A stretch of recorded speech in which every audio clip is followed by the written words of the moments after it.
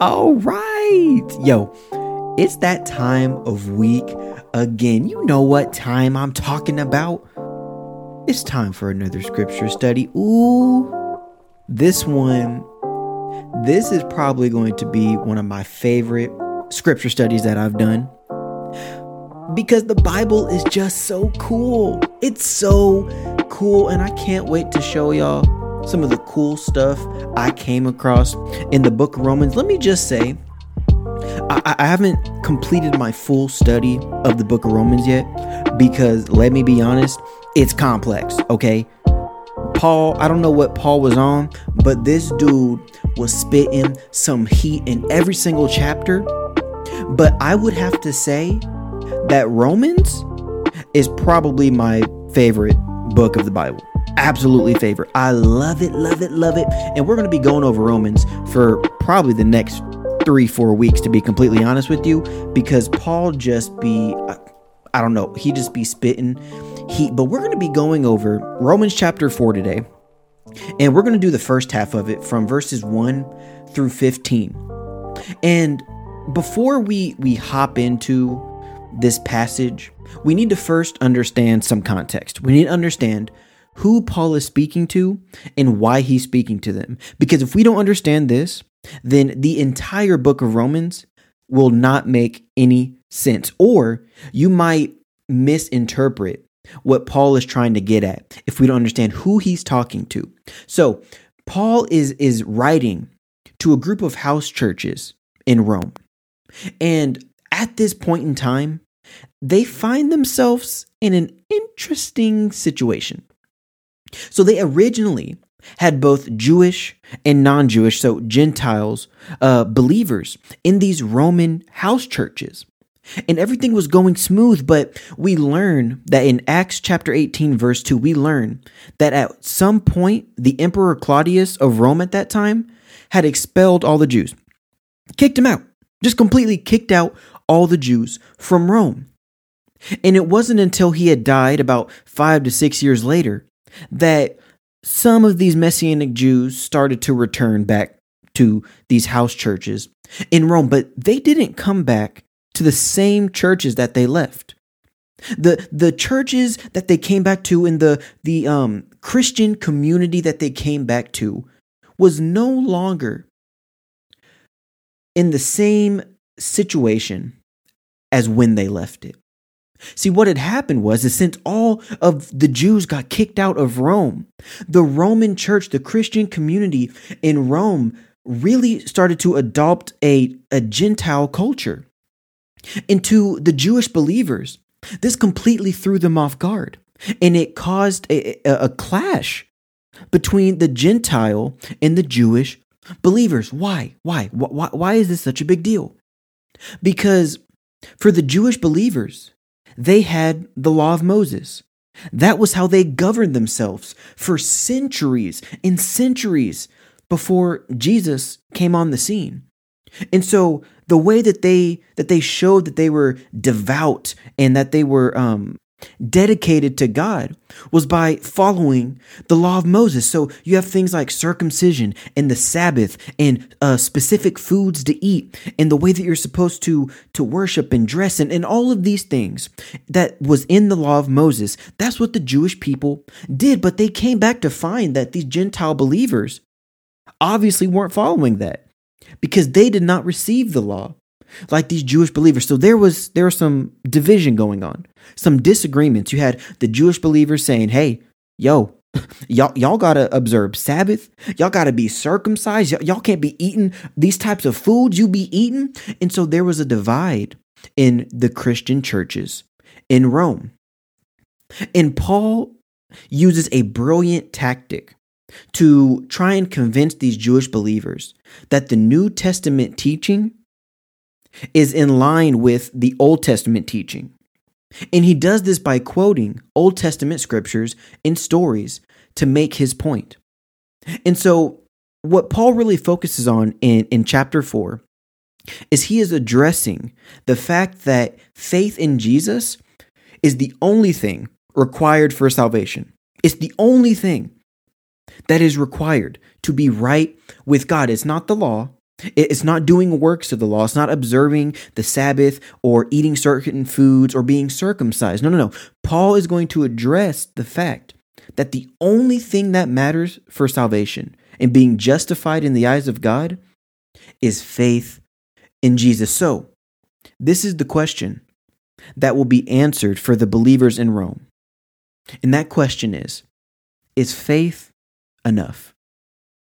Is faith enough? So let's go ahead and hop into this. In verse 1, Paul is about to, I can't wait to share this with y'all. So verse 1, Abraham was, humanly speaking, the founder of our Jewish nation.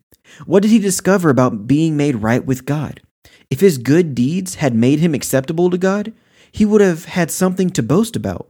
But that was not God's way. For the scriptures tell us Abraham believed God and God counted him as righteous because of faith. Okay, so right off the bat, we can tell that Paul is speaking mostly to the Jewish believers. Because in verse 1, he says, look, Abraham was the founder of our Jewish nation. So he's directing this towards the Jewish believers. And right off the rip, Paul is challenging this idea that they have that justification comes from following the law and doing works of the law. And so what Paul does is he uses his patented tactic to support his New Testament theology of Jesus. And he uses the Old Testament stories and Old Testament scripture to support his New Testament teaching. And so when he said in verse 3 that Abraham believed God and God counted him as righteous because of his faith, he is quoting directly from Genesis 15.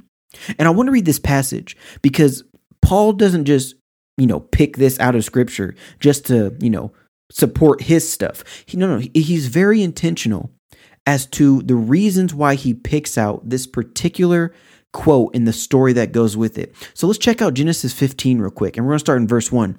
So sometime later, the Lord spoke to Abram in a vision and said to him, "Don't be afraid, Abram, for I will protect you and your reward will be great." But Abram replied, "O sovereign Lord, what good are all your blessings when I don't even have a son? Since you've given me no children, Eliezer of Damascus, a servant in my household, will inherit all my wealth. You have given me no descendants of my own, so one of my servants will be my heir."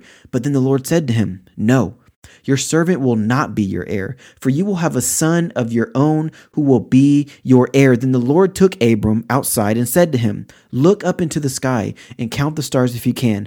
That's how many descendants you will have." And here's where Paul quotes Genesis 15. "And Abram believed the Lord, and the Lord counted him as righteous because of his faith." I love that Paul used this to make his point. I love it for a few reasons. One of the most, relevant reasons that pops out at me is how Abraham's faith is being applied. Because I don't know about you, but at least in my life, sometimes the idea of faith, as it seems to be more commonly portrayed, it seems really hard to be able to do right. It seems really hard to be able to do faith right. Like, does anybody else feel that way? Where it feels like you always have to be 100% perfectly trusting in God.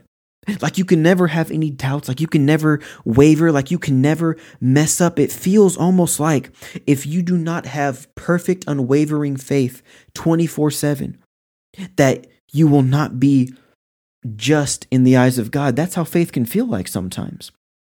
But I love that Paul uses this story of Abraham as his example of faith that led to righteousness. Because Abraham's faith was not rock solid perfect. It was not perfect or unwavering. He did not walk a mistakeless life. And knowing all of that, Abraham was still counted as righteous. And you might say, what do you mean? Like, he clearly had solid faith in God. Like, God said, yo, I'm going to give you a son and these are all the descendants you're going to have. And Abraham was like, oh, bet, cool. It seems like Abraham's faith was perfect. But look what happens in the very next verse. This is why I like why Paul used this as an example. Look what happens in verse 7. This is right after we hear that Abraham believed the Lord and the Lord counted him as righteous. Watch how Abraham exercises his faith one more time. Check this out. Verse 7.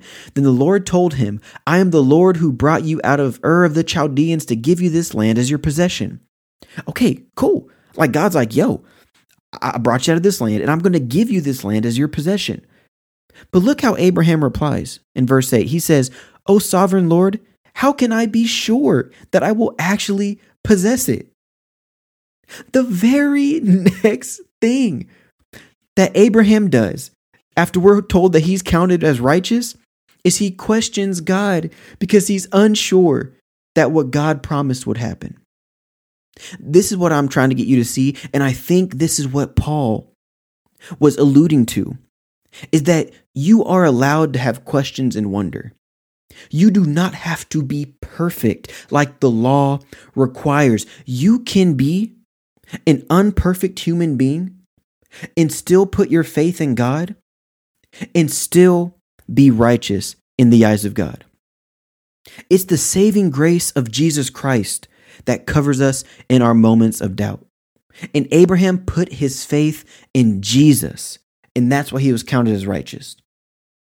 Wait, what? I want to make sure this wasn't a typo on my script. Abraham put his faith in Jesus, so he was counted as righteous. Hold up. How could Abraham put his faith in Jesus if Jesus ain't come for 1,000 years later?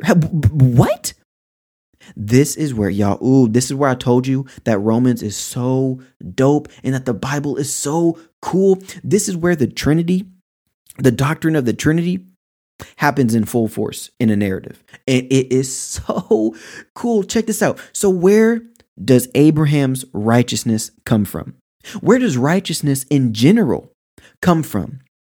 Well, it's a good thing that our boy Paul lets us know where righteousness come from in a few other letters that he wrote. So let's check out 2 Corinthians chapter 5, verse 20. This is what Paul is going to say about righteousness. He says, therefore, we are ambassadors for Christ, God making his appeal through us. We implore you on behalf of Christ, be reconciled to God. Here it is. For our sake, he made him to be sin who knew no sin, so that in him we might become the righteousness of God. What is Paul saying? That the way that we become the righteousness of God is through Jesus. It's not by works. It's not by following the law. It's not by doing good deeds. We become righteous with God through Jesus. And I got more evidence for you. Check out Philippians 1 verses 9 through 11. Here's Paul again, my boy spitting. He says, and it is my prayer that your love may abound more and more with knowledge and all discernment, so that you may approve what is excellent and so be pure and blameless for the day of Christ. Here it is, filled with the fruit of righteousness that comes through where? That comes through Jesus Christ to the glory and praise of God. So once again, Paul is letting us know without any type of doubt that righteousness comes through Jesus. Righteousness comes through Jesus. So how can Abraham be righteous if righteousness comes through Jesus? Was Paul just missing some stuff? Was he just leaving out some other ways that we can become righteous other than faith in Jesus? No. Look, this is why I love the Bible. Check out Galatians 3. Verses 8 through 9. This our boy Paul again. He says, and the scripture, foreseeing that God would justify the Gentiles by faith, preached the gospel beforehand to Abraham, saying, in you shall all the nations be blessed. So then those who are of faith are blessed along with Abraham, the man of faith. This is why the Bible is so cool. Paul just clued us in on the fact that the gospel was preached beforehand to Abraham. Abraham was preached the gospel of Jesus Christ. That is so dope. That is so Cool. And this just enforces that doctrine of the Trinity, that the Father, Son, and Holy Spirit are three distinct people, but they are all one as well. Abraham, from what Paul has told us in these three different letters, Abraham was putting his faith in Jesus. And because of that, he was counted as righteous because he put his faith in Jesus. Oh, the Bible is so cool. Okay. I got to hop off that because I could go all night. So on to verse 4. He says, when people work, their wages are not a gift, but something they have earned. But people are counted as righteous, not because of their works, but because of their faith in God who forgives sinners. We should be thankful that salvation and righteousness is not predicated on our works. And here's why. The first reason why is because we could never earn righteousness if it was predicated on our works. Especially for the Jews that Paul is talking to here under the law, they had 613 laws. 613 laws. Can I tell you that it's impossible for them to follow those laws? One kind of cool little setup that the scripture gives us as far as the ability for human beings to follow the laws of God and the moral guidelines, you could say, that God gives. It is found in Genesis, in Adam and Eve. See, Adam and Eve were in a perfect situation. Perfect. They had the food. They had shelter. They was walking in the garden with God. I don't know what else you could ever want. They wasn't going to die. Like, my dudes were chilling. They were in the best circumstances that a human being could be in. And all they had to do was follow one law. And that was to not eat from the tree of knowledge of good and evil. In perfect circumstances, literally in God's presence, Adam and Eve were unable, in perfect circumstances, to follow one law. So how can a Jewish believer or Israelites expect to fully be able to be found righteous by following 613 laws in imperfect circumstances, surrounded by other cultures that were tempting them to break those laws? This is what Paul is trying to get them to see, that you are not counted as righteous because of your works. You can't be. It's impossible.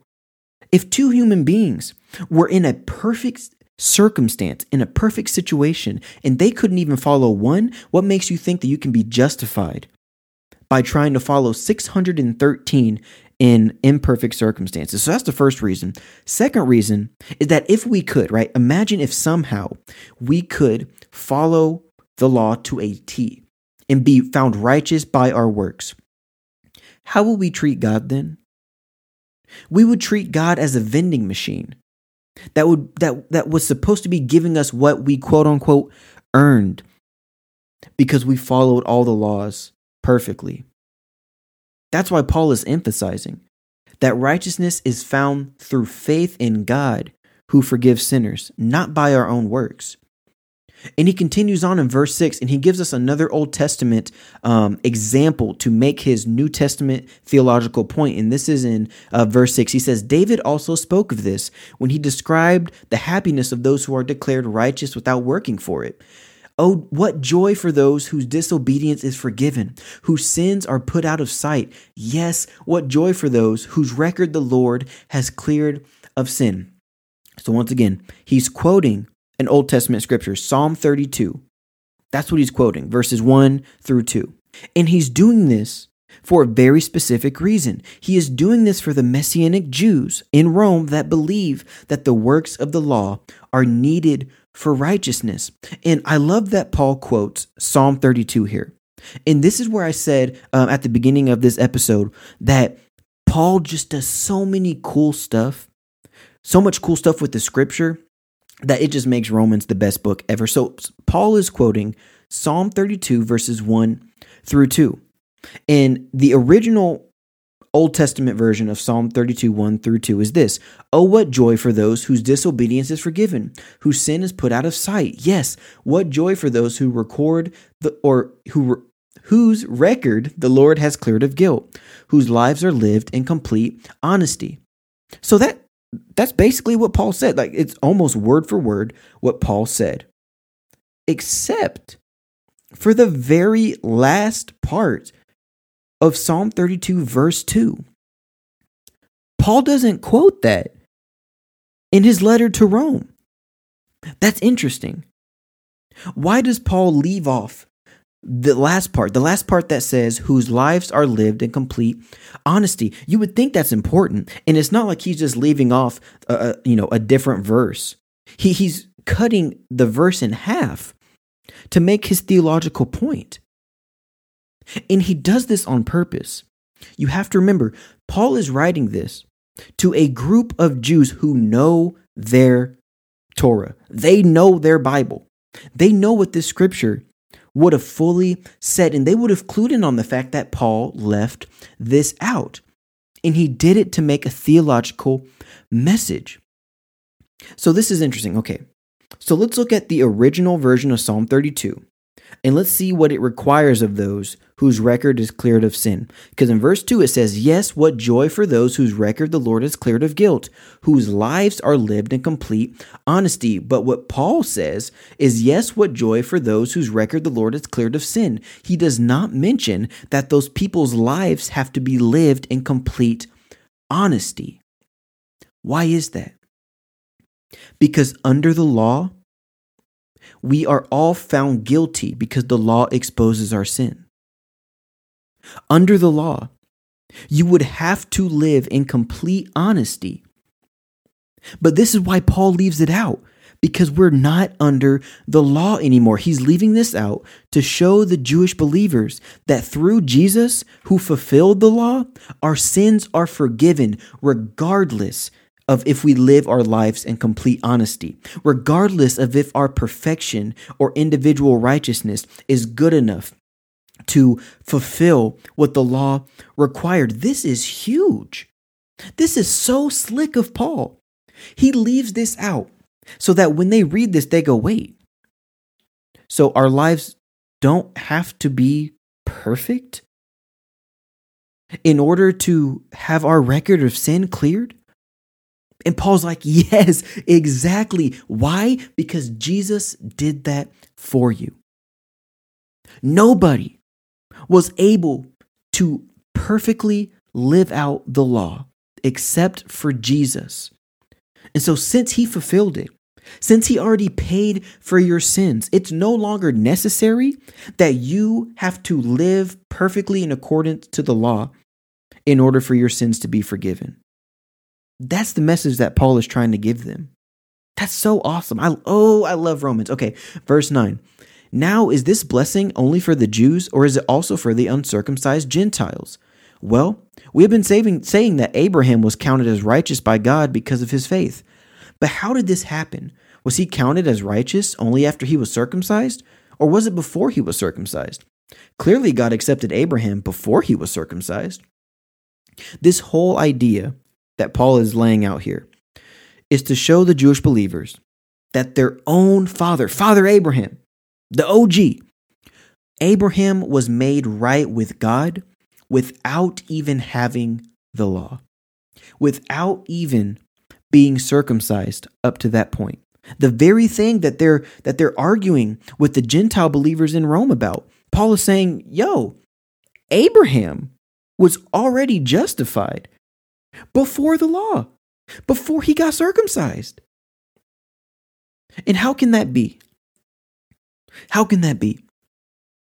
Well, Paul tells us in Romans 2 how Abraham was able to be justified without the law. Abraham knew right from wrong. He knew to trust God before the law was formally given to Moses. We hear about this in Romans chapter 2 in verse 15 when Paul is talking about the Gentiles and the fact that they don't physically have the law that God wrote out because it wasn't for them. But Paul says that for when Gentiles who do not have the law by nature do what the law requires, They are a law to themselves, even though they do not have the law. They show that the work of the law is written on their hearts, while their conscience also bears witness. Paul affirms that the way to salvation and righteousness does not have to be by following the law.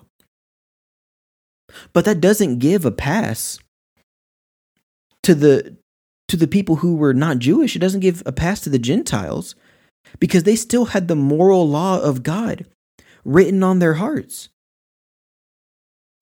But Paul sets this up in a way, and this is the genius of Paul.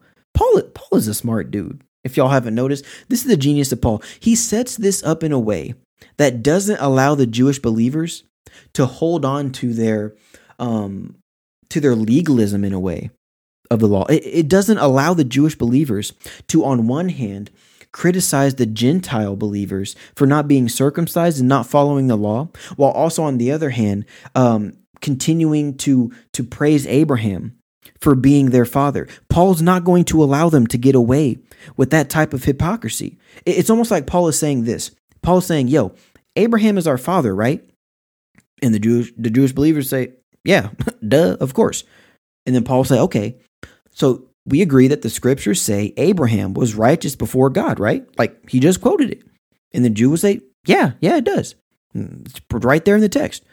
And Paul will say, and Abraham was righteous before God, before the law, and circumcision was even a thing, right? Like Abraham was righteous before God.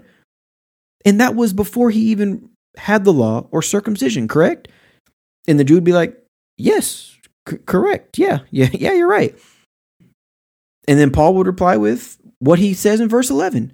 Circumcision was a sign that Abraham already had faith, and that God had already accepted him and declared him to be righteous, even before he was circumcised. So Abraham is the spiritual father of those who have faith, but have not been circumcised. They are counted as righteous because of their faith. And Abraham is also the spiritual father of those who have been circumcised, but only if they have the same kind of faith Abraham had before he was circumcised. Paul is doing some theological jujitsu, but he is simply breaking down the same scripture that everyone else has. He's walking them through the same books of the Bible that they had, and he's helping them understand that, Abraham was righteous before the law and before circumcision. And circumcision was just a way of showing that faith. Paul's trying to get them to see that following Jesus and not following the law, it doesn't clash with their Old Testament beliefs. It goes hand in hand with the same Old Testament that they've been reading. So if Abraham was counted righteous before circumcision, which was an outward sign of a covenant with God, then it follows that these Gentile believers in Rome can be counted righteous too. That's what he's trying to get these Jewish believers to see. And Paul's setting it up, like I said before, that if you deny that these Gentile believers can be found righteous without following the law and being circumcised, then in effect you would be denying that Abraham could. And clearly, that's not something that they're going to do. Paul is showing them that circumcision was not a precursor to faith. Circumcision was an outward sign of a faith they already had. It was an outward sign. That's what Paul's trying to get them to see. It's not required to be found righteous in the eyes of God. So verse 13, clearly God's promise to give the whole earth to Abraham and his descendants was based not on his obedience to God's law, but on a right relationship with God that comes by faith. If God's promise is only for those who obey the law, then faith is not necessary and the promise is pointless.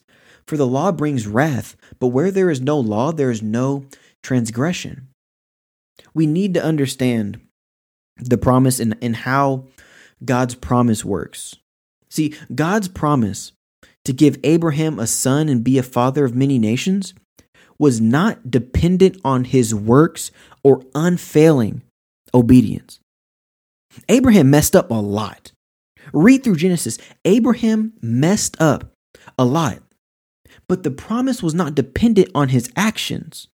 Because if it was, it wouldn't be a promise. What kind of promise would that be? How would that paint God? If God gave a promise and he just took it away the second someone messed up. That's not what a promise is. And if that was what a promise is, we wouldn't be able to call it a promise. It'd be more like a paycheck. It'd be more like a paycheck, like God was just paying Abraham his dues for following his law perfectly. But that's not what happened. We need to understand, not only for understanding the biblical narrative, but also understanding how God works in our life. We need to understand that God's promises are not conditional. His promises are not broken. It does not matter how many times you mess up. God's promise will never be broken. Just think of all the promises that God has made throughout the Bible, and all the times that the promise receivers, the people that received the promise, would mess up, sin, like royally screw up and do harm to others even. But the promise that God gave still stood. God gave promises to those who were righteous, and they were righteous because of their faith in him, not in their ability to do good. One thing I want to point out too is verse 15. This was an interesting one to me. It took me a while to understand what Paul was really saying, because it might have you thinking. I'm going to read this again, just in case you forgot. Verse 15 says, "For the law brings wrath, but where there is no law, there is no transgression." Okay, so this might have you thinking, well, if the Gentiles weren't given the law, right? Because the law was given specifically to the Israelites, to the Jewish people. So if the law wasn't given to the Gentiles, then that means that there's nothing that we can do wrong, right? Because Paul does say where there is no law, there's no transgression, and we technically weren't given the law. So is that a free pass to just do whatever we want because there's no transgression? Well, if you read this verse in isolation, I guess we'd have no choice but to assume that.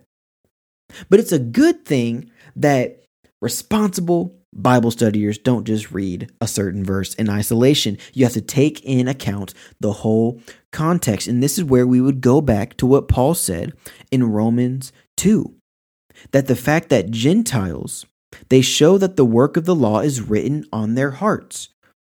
They have a moral law written on their hearts. What Paul is saying here is that no one has an excuse to do evil. Because even if you weren't given the written law as an Israelite, you still have God's moral law written on your heart. But I think what Paul is really getting at is that if these Jews wanted to continue to be justified by the law of Moses, if they wanted to continue to have the law be front and center and impose it on these Gentile believers in Rome, then Paul is saying that there would be wrath and transgression. Why? Why is that? Because all men fall short of the glory of God. That is just a basic human truth. And the only one to ever live a life that was blameless in the eyes of the law and to fulfill that law was Jesus Christ. And if Jesus fulfilled the law, why would we want to be held to its rules and its standards that illuminate our sins? That just blow up our sins on a billboard and say, hey, here they are, world. Why would you want to be held to that standard?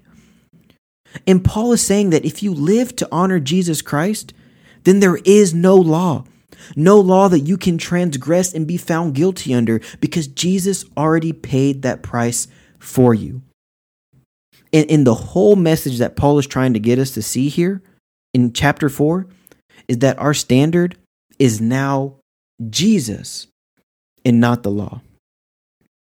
So that is the breakdown of Romans 4 verses 1 through 15. I hope y'all enjoyed this scripture study. I hope you enjoyed it as much as I did. I actually had a lot of fun with this, and I will catch y'all next week. We're going to finish out Romans 4, and it's going to be a blast. All right. Peace out.